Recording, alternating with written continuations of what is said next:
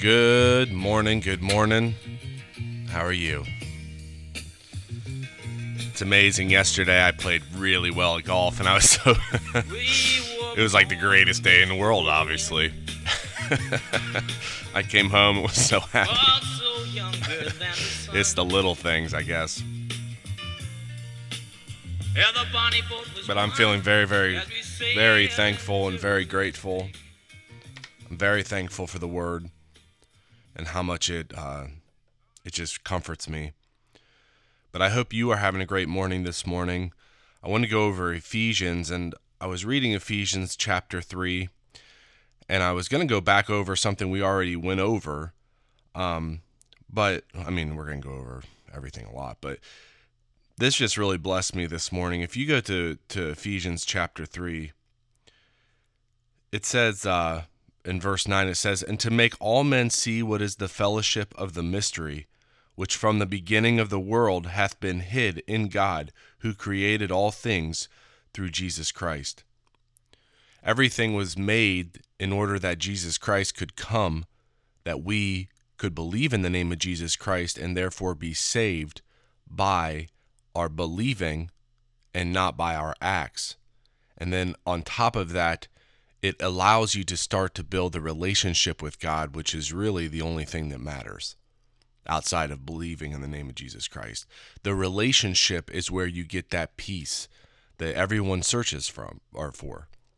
The peace comes from your relationship with God. And the more that you work on that relationship, the closer you become to God, the more you start to see God's loving disposition towards you, or his grace, and you get the peace of God because you have been through the trial and tribulations and are now sitting in a place where you've experienced that, and you can have a hope of good instead of fear.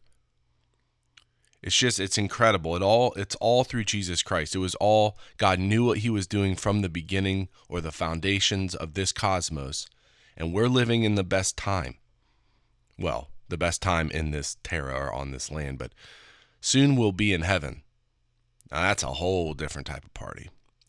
But anyways, who created all things by Jesus Christ, verse 10, to the intent that now unto the principalities and powers, and I think this is rulers and authorities remaining within the heavenlies, might be known by the church, or by the called, the manifold wisdom of God.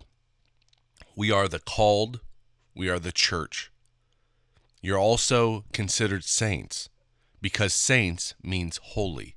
And anyone that believes in the name of Jesus Christ is immediately righteous and therefore holy.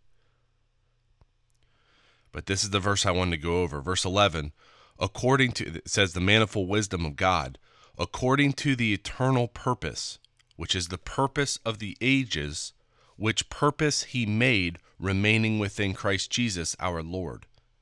The eternal purpose that Jesus Christ, or that God purposed, was that we would have access to God through the name of Jesus Christ, not through the acts. It wasn't that God never changed. But when you believe in the name of Jesus Christ, you put aside your enmity towards God, which it remains within the carnal nature, and God knows you at that point. Not that you know God, but that God knows you. God starts showing himself to you through his loving disposition. Verse 12, in Jesus Christ our Lord, in whom we have boldness, which is the speaking all one thinks, or a fearless candor. Because of the acts of Jesus Christ, you can be fearlessly candid towards God. You can speak all that your mind thinks, all that your mind wants. It's okay, because God isn't there to judge you. God is there to listen to you, to build a relationship with you. You have fearless candor, in whom we have boldness, or that fearless candor, and access, which is a freedom of access, remaining within the constant and the confident assurance remaining within the faith of him. In whom we have boldness, or the fearless candor, and freedom of access. You have free access to God to speak candidly to him.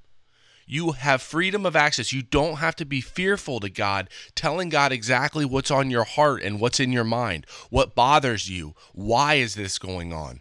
There is a freedom of candor that God gives us because his son died for you, and that's why Jesus Christ is so important. You can complain to God. You can release, you can dump on God, which is pretty amazing. Jesus Christ is there to give us access to the freedom of living. You can live life in all of its manifestations. You have access right now to living a good life, a great life, a life where God provides you with everything that you want, everything that you need, and you can put your trust in him, knowing that all the stuff that goes around that is, that you're privy to, everything that happens in your life, it doesn't matter. God will provide. And it's remaining within that hope, that expectation of future good is the time that you can build access in the relationship in order to have peace. And that's what it's all about, is peace. You start to put the word on in your mind. You start to put the things that matter.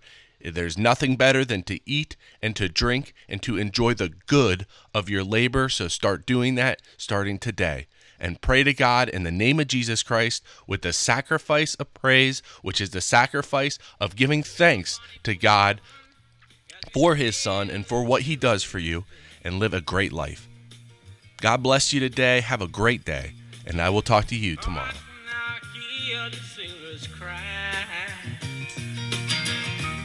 Smell the sea and feel the sky. Well, Heavenly Father, I thank you so much for yesterday. I'm very, very, very, very thankful for you working with me and just showing me how to golf. That's amazing. I also thank you for healing my foot and taking care of the pain. And I pray and ask you and thank you for everything that happened yesterday with upholstery, that I could get those pillows finally done and they look as good as they look.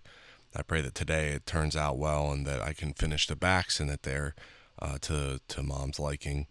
I thank you so very much for your son and what he did for us and what he accomplished and how much sacrifice he had to give for that and for me and for every one of your believers. And I pray for a great day. I always ask for my brother and sister-in-law that you take care of the little ones and protect them at the beach.